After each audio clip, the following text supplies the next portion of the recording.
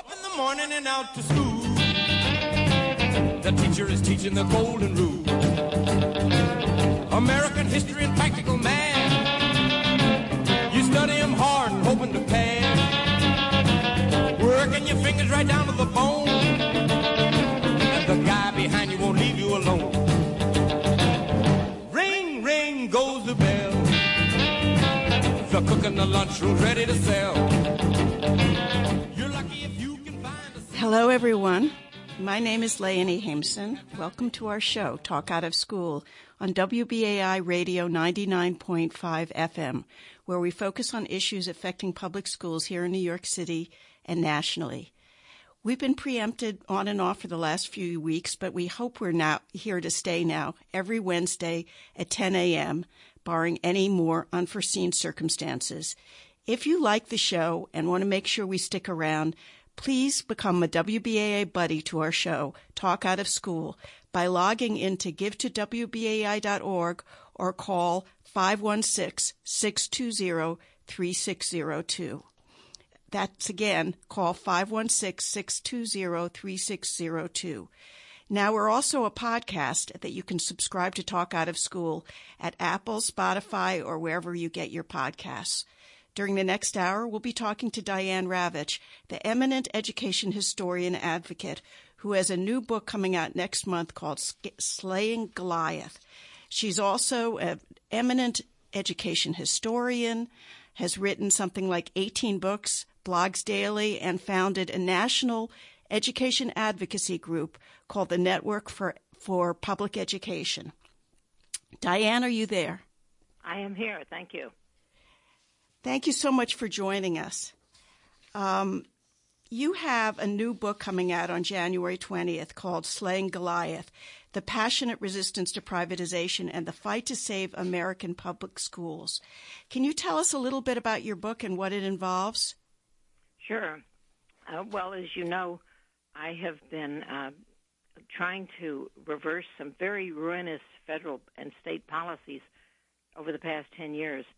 Particularly those that promote the privatization of public schools, either through charters or vouchers, and also the federal emphasis on high-stakes testing, requiring every child in grades 3 through 8 to take a test every single year, something that is found in no other nation that I've been able to discover, and which has really turned our schools into being completely test-focused and test-prepped and so forth, which undermines education.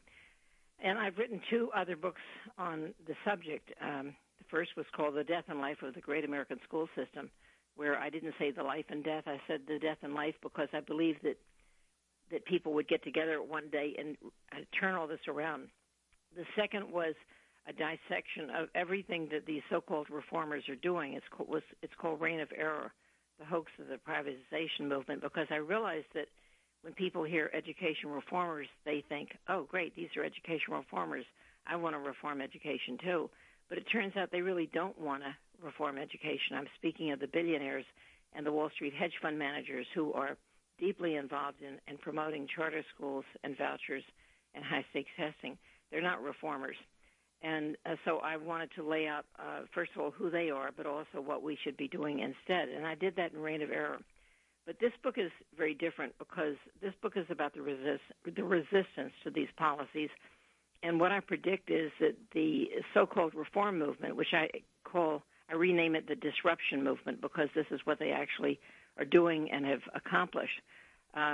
This effort to disrupt schools has been very successful. Schools all over the country have been disrupted by the vast spending of people like Betsy DeVos and the Koch brothers, now that one Koch brother, and the Walton family in particular, the family that owns the Walmart stores and is the richest family in the country, if not the entire world. What they've accomplished has been to do a lot of disruption and no reform. And what I do in this book is to describe the people who are fighting back and to reach the incredible conclusion that they have already lost and that the only thing that keeps them going is that they have such vast amounts of money that they're able to pay people to continue disrupting district after district, but they have no hope of ever improving education because that's not what they're about. And so it's a shout out to the heroes, and I have to say, Lady Hampson, you're one of the heroes of the book. You're included in a long list of heroes who have changed the face of this fight from one of people who are feeling hopelessness in the face of this onslaught of corporate power and billionaires to people who are winning victory after victory despite having no funding. Lainey? Hi. I just want to be sure you're still there. Yeah. Do you want to mention some of the other heroes in your book who've been fighting against the forces of disruption and privatization as you depict it? Sure. Well, I tell a lot of anecdotes and stories about the people who have fought back against these billionaires. I have a whole chapter devoted to simply listing all the billionaires and corporations that have jumped onto this privatization movement. And then I spend the rest of the book talking about those who have fought back. One person that comes to mind is a civil rights leader named Jitu Brown. Jitu led a hunger strike in Chicago that lasted for 34 days, and he and 11 other people who were part of his group opened up lawn chairs right in front of the Walter Dyett High School, which was slated to be closed, and replaced with charter schools and small schools and, the usual kind of thing that we became accustomed to in New York City under Mayor Bloomberg. And G2 said, we will not allow you to close the last open enrollment public school in the Bronzeville community, which is the black community. And they went on a hunger strike for 34 days, and eventually, on the 34th day, Rahm Emanuel gave up, and he said, I give up, and here I'm going to spend money to fix the school up and restore it. It's now the Walter Dyett High School for the Arts, and there was a ribbon-cutting ceremony. The city, instead of closing it, they invested about $15 million into making it a state-of-the-art high school. So that was one of the hero stories. There are many more. There's a story about what happened in Massachusetts where the Walton family and a whole long list of billionaires and Wall Street hedge fund managers decided that what Massachusetts needed was lots more charter schools. And so they poured millions of dollars into a referendum. This was in 2016. And the Massachusetts Teachers Association rallied the civil rights groups across the state, rallied parent organizations, and got together with all of these groups, school committees, and made them aware that every new dollar for a charter school would be a dollar taken away from a public school. And whereas the referendum in 2016 was the original polls taken by the Walton Foundation, which was sponsoring all of this. This is the Waltons of Arkansas trying to change the school system in the state of Massachusetts. The original polls that the Waltons had showed that this measure to expand charter schools would pass easily. In fact, it was overwhelmingly defeated because of the intensive campaign of public education that its opponents engaged in. Then there are many more stories. A story about the school board in a very affluent district in Colorado called Douglas County that had been taken over by far-right libertarians, and they wanted to start spending public money on vouchers for religious schools. And the community organized and fought back, lost one election after another, and then finally swept out the entire board and dropped their request, which was going to the Supreme Court, but they withdrew their case and said, we're going to raise money to fix our public schools. There are many, many stories like this, and the thing is about this book is I could have kept adding to it because the stories just keep rolling on. For example, the book went to press before the Milwaukee School Board was swept by the Working Families Party, and this was in the last election.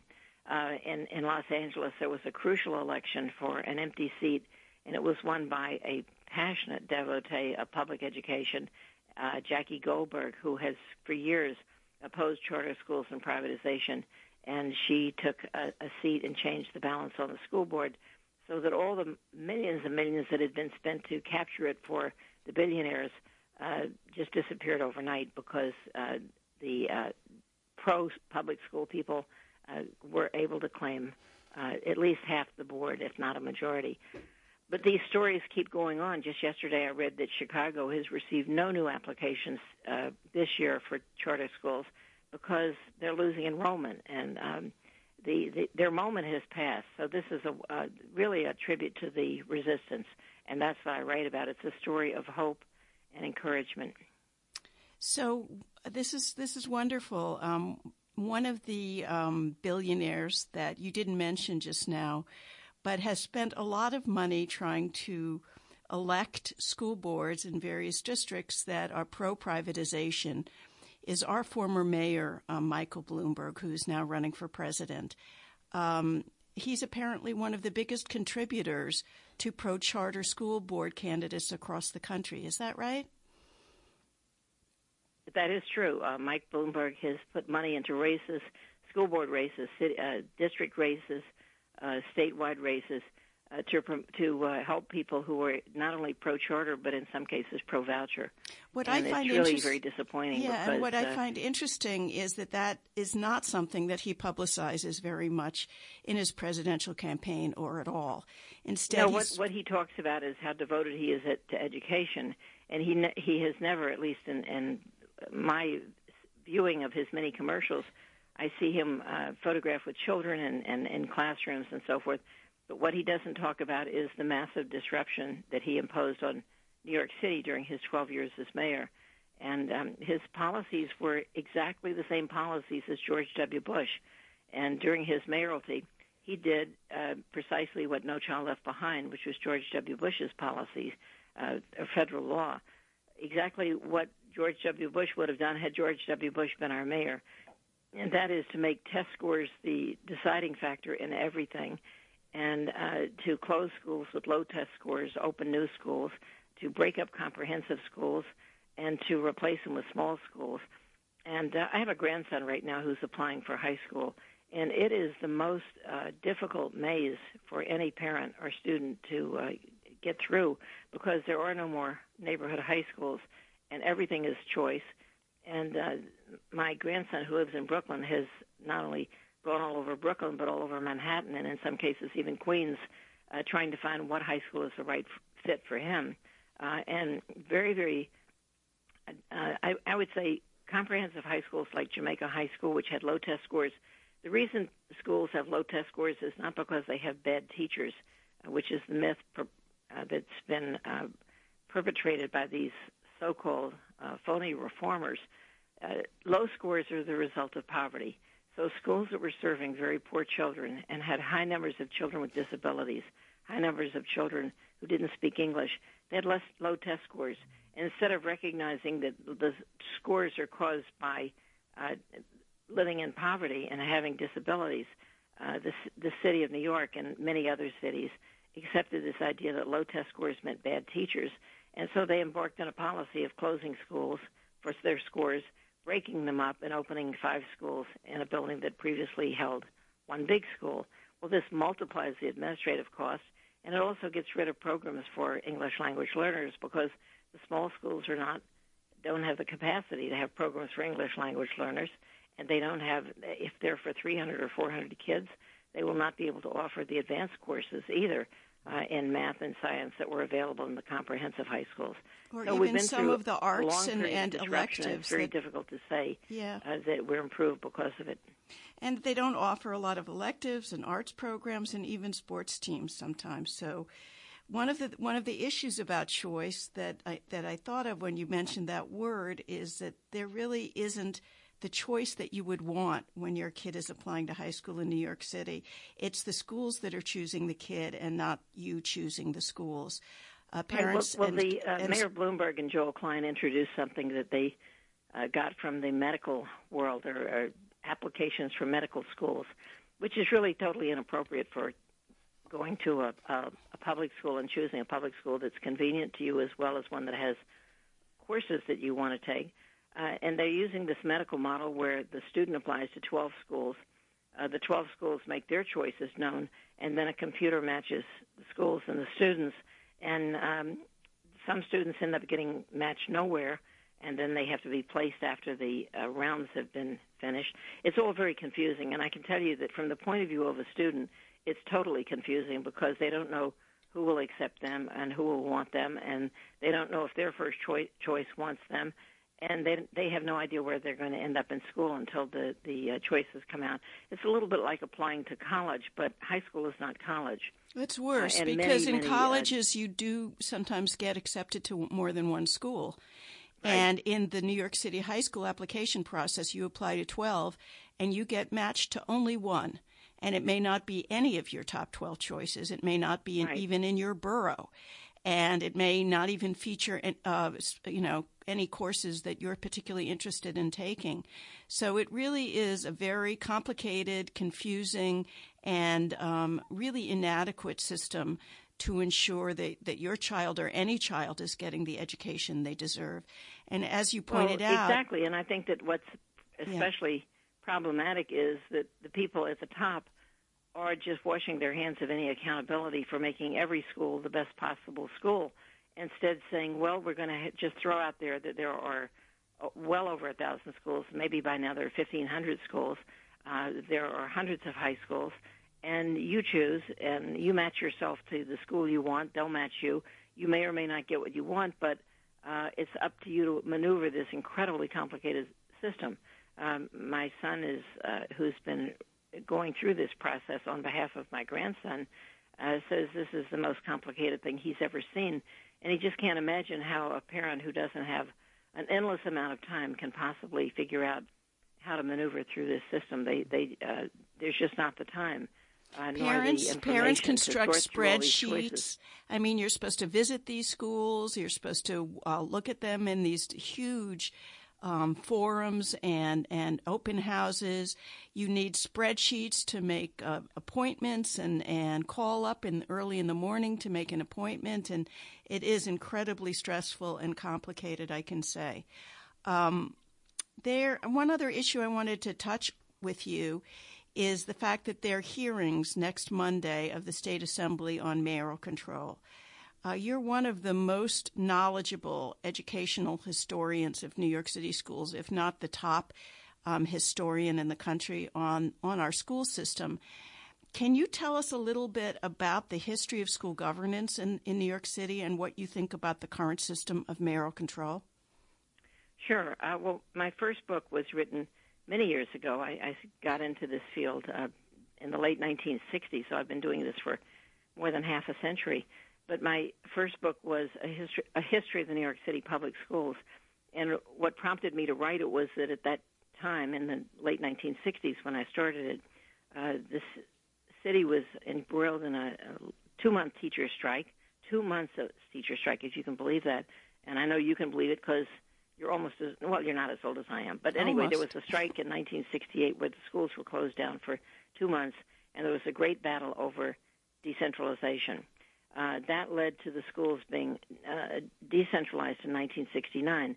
Before that, there had been a New York City Board of Education. It was an independent Board of Education. It chose its own superintendent, and back and forth over the years, the mayor had more or less appointments. Sometimes the mayor appointed everyone on the board, but only after a screening committee had reviewed their qualifications. Other times he appointed people based on their having been recommended by the boroughs. There were a variety of mechanisms to prevent the mayor from having complete and total control. So the schools were under mayoral control for most of the 20th century, but the mayor was not directly in charge. He appointed an independent Board of Education, and the person in charge, called the superintendent of schools, reported to the board, not to the mayor. In 1969, the schools were decentralized, and the mayor, there was still a Board of Education, but the local boards had a lot of authority. And then that was whittled away in 1996 when the school superintendent at that time, Rudy Crew, got Albany to agree to give more of the power over hiring and firing decisions to the central board and not to the local boards, because a few of them were being very political and corrupt. Not all of them. Some of them were doing a great job. Others were not. So you have centralization, decentralization.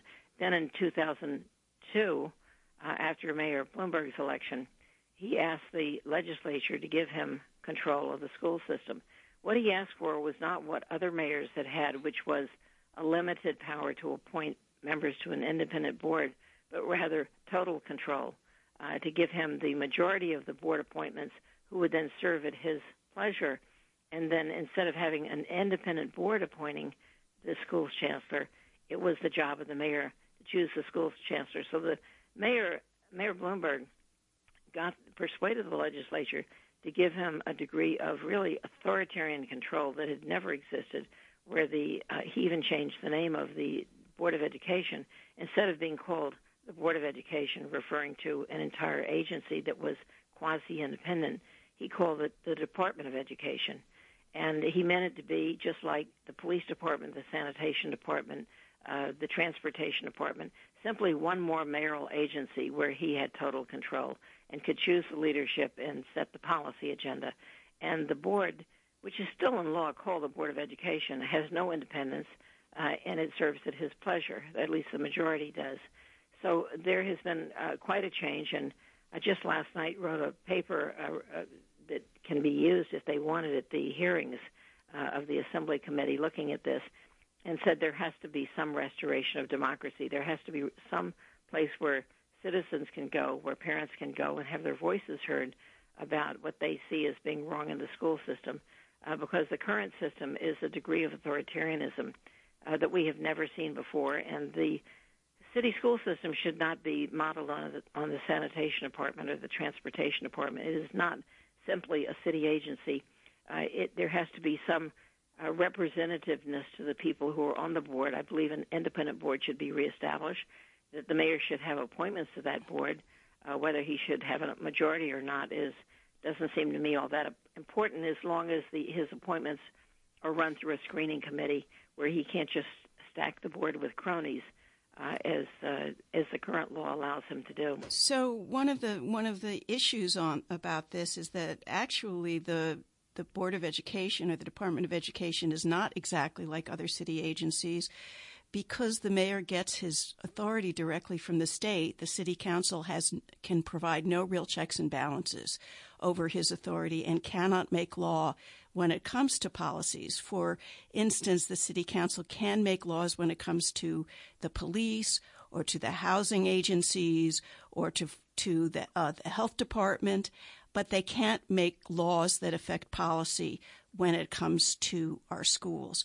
And so in this way, the mayor actually is more of an authoritarian and has more unchecked power than he does over any other agency, which I believe is really, really a dysfunctional way to govern, because checks and balances are really the beauty of our democratic system, and we don't want one man or one woman making decisions alone.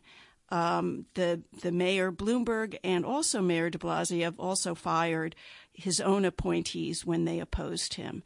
And that is another example of something that I think needs to change.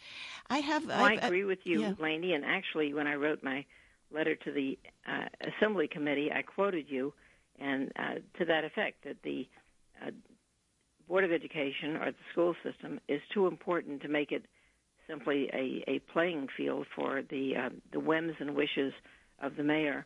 And if we had had an independent Board of Education, we would never have, I don't think they ever would have chosen Joel Klein, who was completely unqualified, who had no experience in education whatsoever, and nor would they have chosen the second pick of Mayor Bloomberg, a publisher named Kathy Black, who lasted only 90 days. Yeah. None of the people that Mayor Bloomberg chose were educators, and they simply carried out his orders. And there's something wrong with that. In our democracy, we really don't have decisions made of huge consequence simply based on the whim of one man or one woman. And that's the way the New York City schools are being run now. The mayor certainly has enough on his plate without having to run the school system. That's a full-time job for an independent board and for a highly qualified chancellor who has experience in education. Do you have any theory as to why New York City doesn't have an elected school board? I believe every other district in the state and the vast majority of districts throughout the country actually have more direct democracy and elected school boards. The reason that New York City doesn't have an elected school board is that there have been there were in the past elected school boards, and participation was very, very low. The reason being that most people don't have children in the school system. Many people who have children in the school system don't vote. And so when elections were held, they were never held for the central board, but there were elections for local school boards, and the participation rate was well under 10%. And that was back in the 19th century, and then briefly in the 1960s, there was an effort to have elected local boards, and participation was so low that the people in office decided that it really was not representative, and that it would be more representative to have appointed local boards and an appointed central board than one that was chosen by 4% of the people in the district. There also was concern that any organized group, and they were thinking in particular of the teachers' union, would be able to capture any school board because of the low turnout. So that was why the elections were tried and eventually just didn't stick. Yeah, well, I mean, we have low turnout in many elections in New York City and low turnout across the country on school board races in many places as well. And it's the as you know, that Chicago is which was one of the first cities to have a mayoral control board, is about to return to an elected school board. And education activists in Chicago have been advocating on behalf of an elected school board for many, many years, particularly because first Mayor Daley and then Rahm Emanuel used their power to close public schools and replace them with charter schools. And there was such a backlash against that, and also against the long-standing underinvestment in the schools, that the two people who were running for mayor in the last Chicago election pledged to support an elected school board. And Mayor Lori Lightfoot, who was recently elected, said she does support an elected school board. It was one of the demands in a teacher strike in Chicago, and there will be an elected school board in Chicago before long. And Chicago has had mayoral control long before New York City did. So they've also been moving back to an elected school board in Detroit and Newark and a couple of other places. I'm just wondering whether it can ever happen here, because I continue to think that the fact that we don't have one here really does cut down on democracy and public participation and the kind of... You can expect that if we ever got an elected school board, that the problem is most people, if you ask New Yorkers, what school district do you live in, most people have no idea. And there is a lot of transiency in this city. And with a city of 8 million or 8.5 million people, it's very hard to get education issues on anyone's mind other than people who are parents or who are directly involved. And it may be that those are the people who should elect the school board, but I think at some point maybe we'll go back to an elected board. But the past history is that the participation rate was so low that there wasn't much enthusiasm for it. But I don't think there should be any enthusiasm for mayoral control, because there's something inherently wrong about having an agency that's simply the mayor's thing, his hobby, his plaything. So this is Talk Out of School with your host, Leonie Hameson, on WBAI Radio 99.5 FM or WBAI.org. In a second, we're going to ask Diane about presidential politics, which are really heating up right now. But meanwhile, please remember to become a WBAI buddy to our show Talk Out of School by logging into givetowbai.org or by calling 516-620-3602. Again, that's 516-620-3602. I'm Leonie Hameson, and this is Talk Out of School on WBAI FM.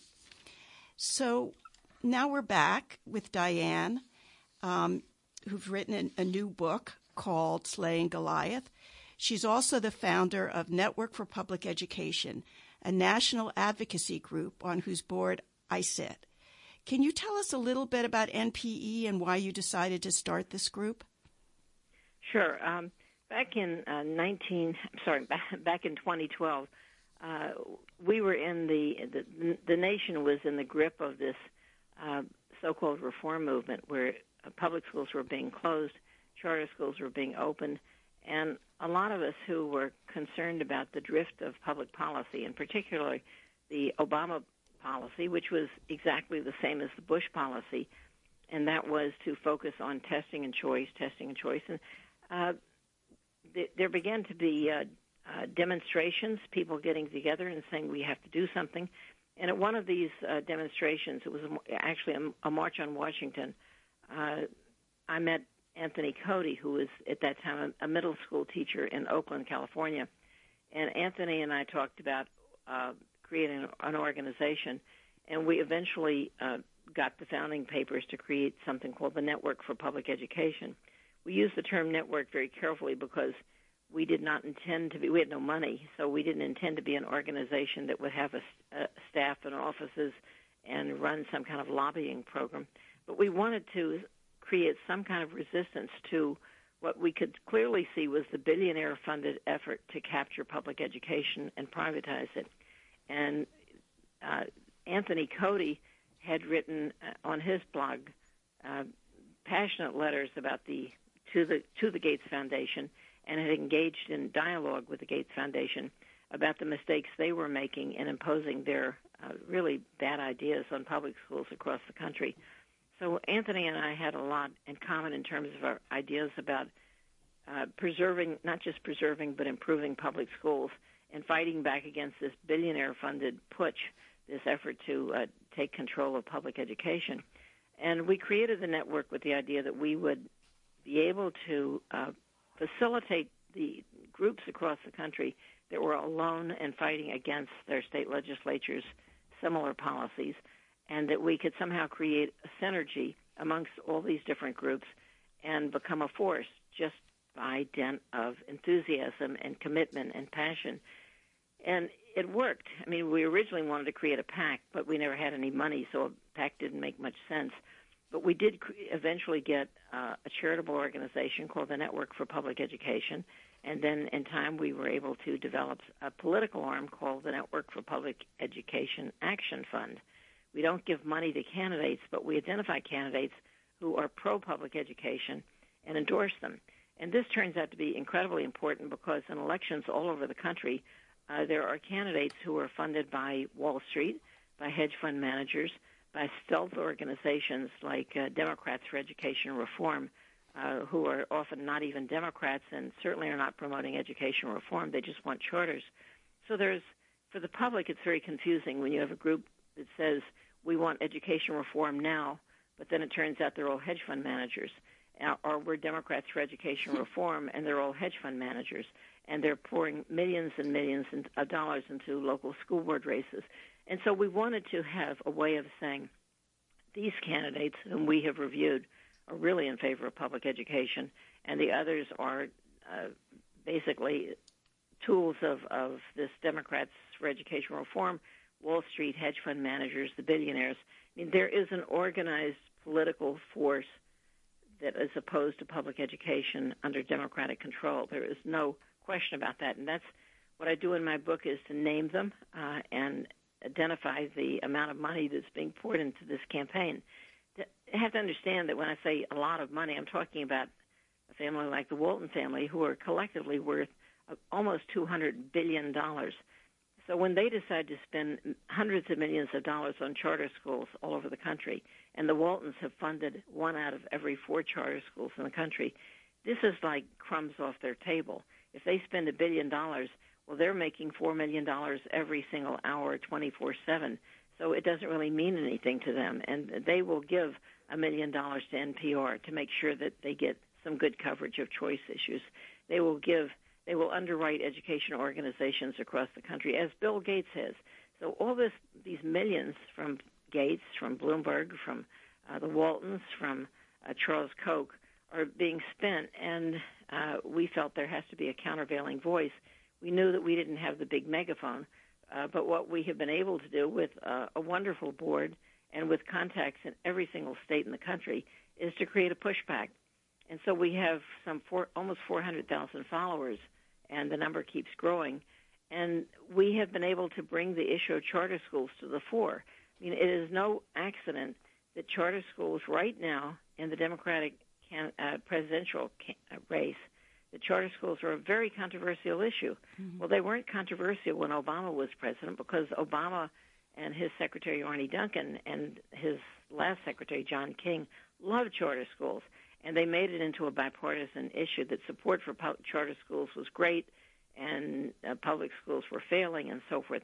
But what we have been able to do, working with lots and lots of partners all over the country, is to change the debate and say charter schools take money away from public schools, and it makes no sense to defund the schools that 90% of the kids are attending so that 6% of the kids can make choices, particularly when many of those charter schools are really terrible schools and won't even survive the year.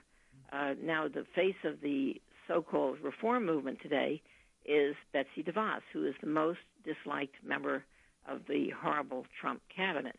So it's easier to make that case today because to embrace charter schools is to embrace Betsy DeVos and Donald Trump. Right. But during the Obama years, it was very difficult to fight against charters because we were being told again and again that charters were a civil rights issue. They served the needs of the children of color. But behind the mask was the Walton Foundation. And the Walton Foundation has 1 million employees, and they could change poverty in this country if they simply paid their workers a living wage, $15 or $20 an hour, instead of underpaying them and limiting the number of hours they can work to less than a full-time job. Right. So, what my book is about is the pushback, and I see the pushback continuing every day where in city after city and community after community, people who want to reclaim their public schools and make them better are winning the debate. And vouchers, every time they're on the ballot, get voted down, and yet the state of Ohio just expanded their voucher program. If they put it to a referendum, that would go down too. So one of the issues about charters that is really important that I think people need to understand is that many of them also have very harsh discipline problems, suspend huge numbers of students, and are even abusive to many of the kids that they serve, so that we really need more accountability and oversight into the way they treat students. And another issue which I think NPE has been very influential in drawing attention to is the way that many charter schools have been plagued by corruption and fraud, and much of the money that has been spent by taxpayers has gone into the pockets of some of the charter operators or their vendors. Next week we'll be talking to Carol Burris, who is the executive director of Network for Public Education, about the new report they just put out about how about $1 billion or more has been given to charter schools by the federal government for schools that never opened or quickly closed. And if you're interested in that report, it's at the Network for Public Education website right now. As I said, we'll be talking more about it next week. But this has really become an issue, as Diane mentioned, in the presidential campaigns among the different Democrats who are vying for that position. This Saturday in Pittsburgh, most of the presidential candidates are going to be talking about public education in Pittsburgh. And it's going to be, I think, a full-day event that's going to be live streamed starting at about 9:45 a.m. on MSNBC and NBC News Now. And I really urge people to spend some time watching that forum. It's not a formal debate, but each of the candidates in turn is going to answer questions from the moderators and from the audience. Diane, what should people pay attention to when they're watching these candidates and what they say? What are some of the issues that you think will come up, and how should we evaluate their responses? Well, the biggest issue in American education, in my view, is to properly fund the schools. And what we've had, instead of raising the funding on the schools, has been the push for change in governance or structural change. And so these disruption groups have said that, first of all, they want to minimize democratic control. They don't like locally elected school boards, and they prefer charter schools because they're run by corporate groups.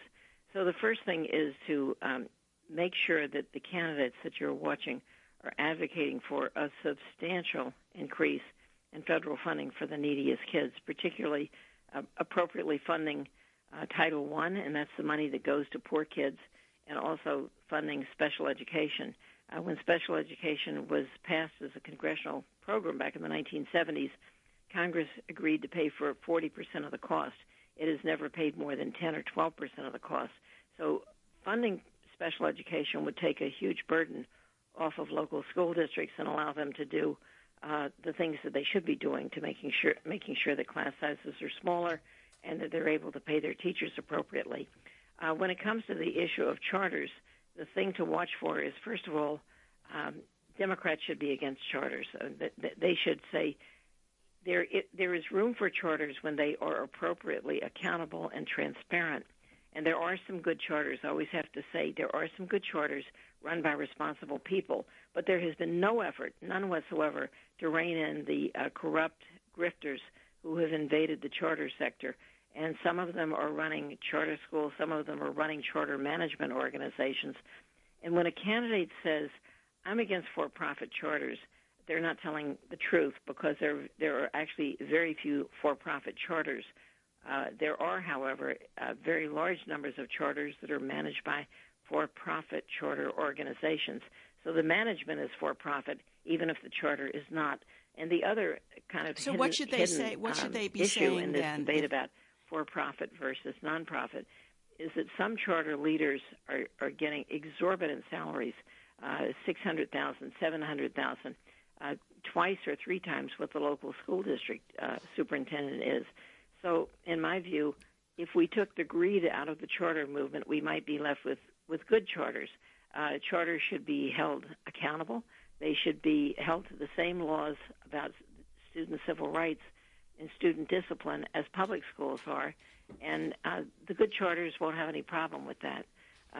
The candidates who've been most forceful in questioning the role of charters and in regulating them and making sure that they're honest are Elizabeth Warren and Bernie Sanders. The other candidates have said kind of wishy-washy things about being against for-profit charters, but that's not meaningful because, as I said, the charters themselves may be not-for-profit, but their management company, in many cases, is for-profit. The textbook case of that would be the state of Michigan. They don't have any for-profit charters, but 80% of their charters are run by for-profit organizations, which skim a lot of money out of the schools to pay their investors off. So it isn't just a matter of banning for-profit charters. It's also a matter of banning for-profit charter organizations, taking the profit out of education management altogether, and also making sure that charters are held accountable both for their financial and their academic results. And I think that any candidate who's not willing to say that is not being serious about supporting public education.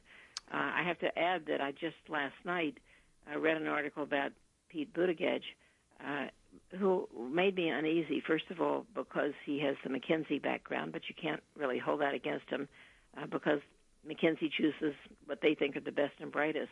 But I realized early on when I talked to people in his campaign that he was listening to the Obama team, which was very pro-charter and very aligned with Betsy DeVos in their view of charters. And then I learned last night reading an article on Vice News by Rachel Cohen that Buttigieg is being funded by major charter-friendly billionaires and charter activists. So that concerned me about him. So I'll particularly be interested in how he handles issues about charters, and I expect what he'll say is he's against for-profit charters. And as I said, that's not really a satisfactory answer. He has to talk about accountability and transparency and charters meeting the same civil rights laws and school discipline laws as are required of public schools. You know, I think a lot of people have just been deceived by the charters because it sounds so good to say you're going to save poor kids from failing schools. Everybody thinks that's a nice idea. But then when it turns out that the charter organization, the man or woman running it is being paid $700,000 a year, you begin to think, well, maybe they're in it for the money, not for the kids. You find out that they're kicking out kids who have disabilities and then sending them to the public schools, or that they accept 100 kids, but only 18 or 20 of them actually make it through to graduation. You realize it's a winnowing process. Right. So the fundamental issue that I hit on in my book, in Slaying Goliath, is that the charter movement and the voucher movement together are being funded by people who are right-wing libertarians. And they may not call themselves that, but they are, in fact, opposed to government services. And I think it's insane to think that we can have a healthy democracy where we don't have a healthy public sector as well as a healthy private sector. Right. And the attack on public education right now, the effort to privatize it, is really a threat to our democracy as well as a threat to the access to a universal and high-quality school system, because we cannot run two publicly funded school systems and expect either of them to be of any quality. Or in the case of, if you add vouchers in, which go to religious schools, we would have three different right. publicly funded systems.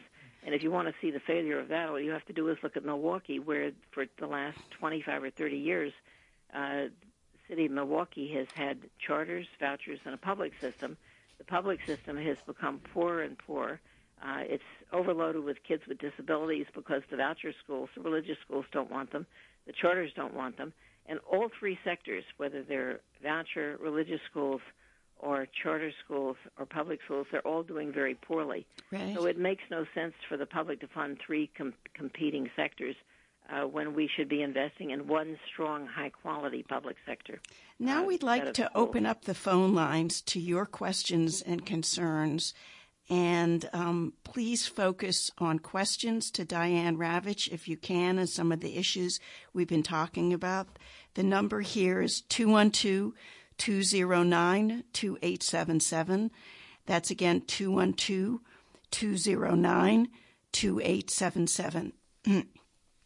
One of the other points about charter schools that I'd like to make is that not only do they drain a huge amount of money from the public school system here in New York City, they siphon off more than $2.1 billion a year, plus a lot of the space in our public schools, which are chronically overcrowded already.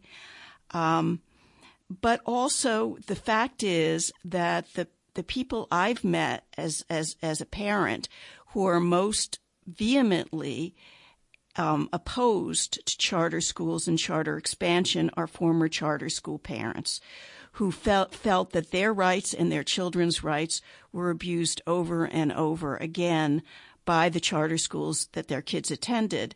And there are, I think, 5 federal lawsuits right now against various charter schools for their abuse of student rights, for repeatedly suspending them, for not giving them the proper special education services that they deserve, for a whole pile of reasons that are very, very important, and that one of the things that I'm pushing for and that I think NPE and Diane are pushing for is that accountability to make sure that charter schools respect their students' rights.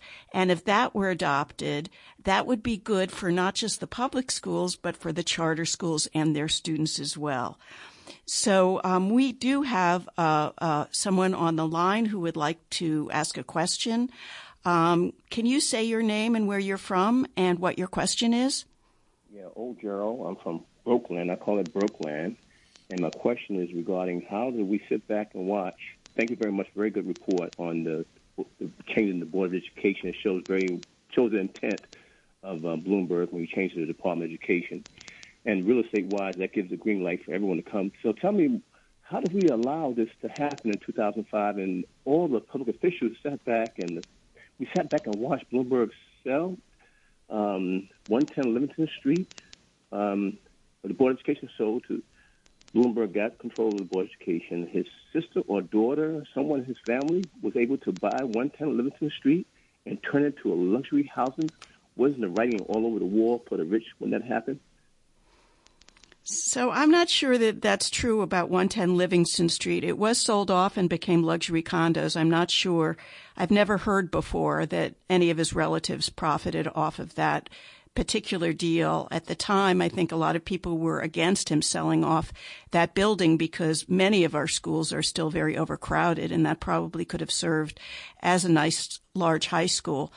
But Diane, you want to talk about some of the political forces that contributed to the legislature voting for really unchecked mayoral control. I think it was in 2002, 2003. I think that the big issue usually comes down to money. And in some cases, it may be profit. I don't think that's the case with Bloomberg. I mean, Bloomberg is one of the richest men in the world. He's worth more than $50 billion. I mean, never in 10 lifetimes or maybe many more lifetimes could he ever spend what he has now. So I've never thought that he or any of these other billionaires were doing this attack on public education because of wanting to make money. They already have enough money. What they do appeal to, though, is a certain kind of fundamentalist belief that the market will solve all problems. And they believe in the private sector. They don't believe in the public sector. And it's kind of odd when somebody is the mayor to say that he believes the private sector can do a better job than he can, because that's really kind of saying, please take away my responsibilities. But Bloomberg, Bill Gates, Mark Zuckerberg, the Walton family, all these billionaires think that if you just turn the schools over to the private sector, they will do better. We now have had almost 30 years of experience with charter schools. We know this isn't true. The charters are, study after study has said, if they are enrolling the same kids as public schools, they don't get better results, and they very often get much worse results. I've seen many states where the worst schools in the state are the charter schools because they have no accountability. They have teachers who are basically inexperienced and unqualified, many of these states. So in order to have a good education system, it really is very straightforward. You have to have the funding for the kids that are enrolled. You have to have experienced and compensated teachers who are treated as professionals. You have to have class sizes that are reasonable and that are appropriate for the children. Where children have special needs, where they need extra help, the class sizes should be very small, as they are in the private schools that these same very wealthy people choose for their own children. So it's not very complicated, but they have simply muddied the waters by saying that the private sector knows best, because the private sector doesn't know best. I mean, I mentioned at the beginning of the interview that they're not reformers, they are disruptors. And in the private sector, in the corporate world, they actually believe that disruption is a good thing. Right. I was one time going onto an interview on a TV program, and the person who went on before me was the CEO of Cisco, and he said, we disrupt ourselves every 2 years, and that's very good for our business. And I thought, but that's horrible for the life of a child. You don't want to disrupt children's lives. You don't want to disrupt their school. Right. You want to have stability. You want to have them know that the people who care about them who are here today will also be here tomorrow. That's called stability. Right. We have a lot of people who want to ask questions. So sure, go ahead. Let's get another questioner on the line. Could you say your name and where you're from and where your question is? You're on the air. Good morning. I'm from Harlem, New York. My name is Asar. The question I would like to ask the host, so it could be presented to either one of y'all. What was the reason behind the struggle of Ocean Hill-Brownsville? Number two. Okay, Laney, I can't hear the. Yeah, he's a little bit low. He said, "What was the struggle behind Ocean Hill-Brownsville around?" Yeah, what was the reason for the struggle? And the second question, and then I'm going to hang up, is: do either one of y'all believe that the school system in any state or any place in the world it's like an instrument that the state has to seize so that they can direct the children's awareness or attention towards industry or towards corporations or towards making money? And this is basically all I have to say. And both of you all have a good morning, and it's a wonderful, wonderful program. Thank you for your question. Diane? Okay, thank you. So there's a long history behind Ocean Hill-Brownsville. I wrote a book about it called The Great School Wars. Basically, the city had been promising to desegregate the schools, and they were not desegregated. In fact, there was massive white flight from the city and from the schools in the 1960s. And there were people in the black community who became very disgusted with the Board of Education, and they said, if we can't have desegregation, we want community control. And so Ocean Hill-Brownsville was funded by the Ford Foundation along with 2 other districts for an experiment in community control. And the Rhodey McCoy, who was the district leader or the superintendent of Ocean Hill-Brownsville, fired a lot of union teachers, and then the union went out on strike and was on strike for 2 months. And that led to the legislature deciding to decentralize the school system. They didn't allow community control, but they changed the governance of the system to make it more decentralized. It was not an answer to anything. And so the other question had to do with targeting students to be more servants of corporations. I think that the answer to that is that there's always a big focus about workforce. College and career ready is one of the Bill Gates's primary goals, and I think that there's a danger in that because you don't want to make education too focused on the needs of corporations in order to train workers. You really want to encourage kids to find their own way, to use their critical thinking, and to find their futures for themselves as well as they can. Do we have another caller? We don't have another caller on the phone. We really do have to wrap up now. Diane has been our guest talking about her upcoming book, Slaying Goliath, which you can pre-order now. Diane also has a blog where she blogs several times a day at dianeravage.net, which I think is a must-read if you're interested in keeping up with the latest education issues. You can also subscribe to our show, Talk Out of School, as a podcast wherever you subscribe to podcasts. And we want you to become a WBA buddy for our show by logging into givetowbai.org or by calling 516-620-3602. Again, thank you so much, Diane, for being here, for being my guest. You have a wealth of wisdom and knowledge, which I learn from you every single day. We hope that you'll join us next Wednesday, December 18th at 10 a.m., where we'll be talking with Carol Burris, who co-hosts the show with me in her new report on the Federal Charter School Grant Program, and also Eric Blanc, author of Red State Revolt, which is a great book. He'll be talking about recent teacher strikes in both red and blue states, what's motivating them, and what he predicts for the future in terms of more strikes. And thanks so much for listening in. Thank you, Lainey. Thank you. The cook and the lunch room ready to sell. You're lucky if you can find a seat. You're fortunate if you have time to eat. Back in the classroom, open your books. Gee, but the teacher don't know how mean she looks. Soon as 3 o'clock rolls around, you finally lay your burden down. Close up your books, get out of your seat. Down the halls and into the street. Up to the corner and round the bend. Right to the juke joint you go in. Drop the coin right into the slot. You gotta hear something that's really hot. With the one you love, you're making romance. All day long you've been wanting to dance. Feeling the music from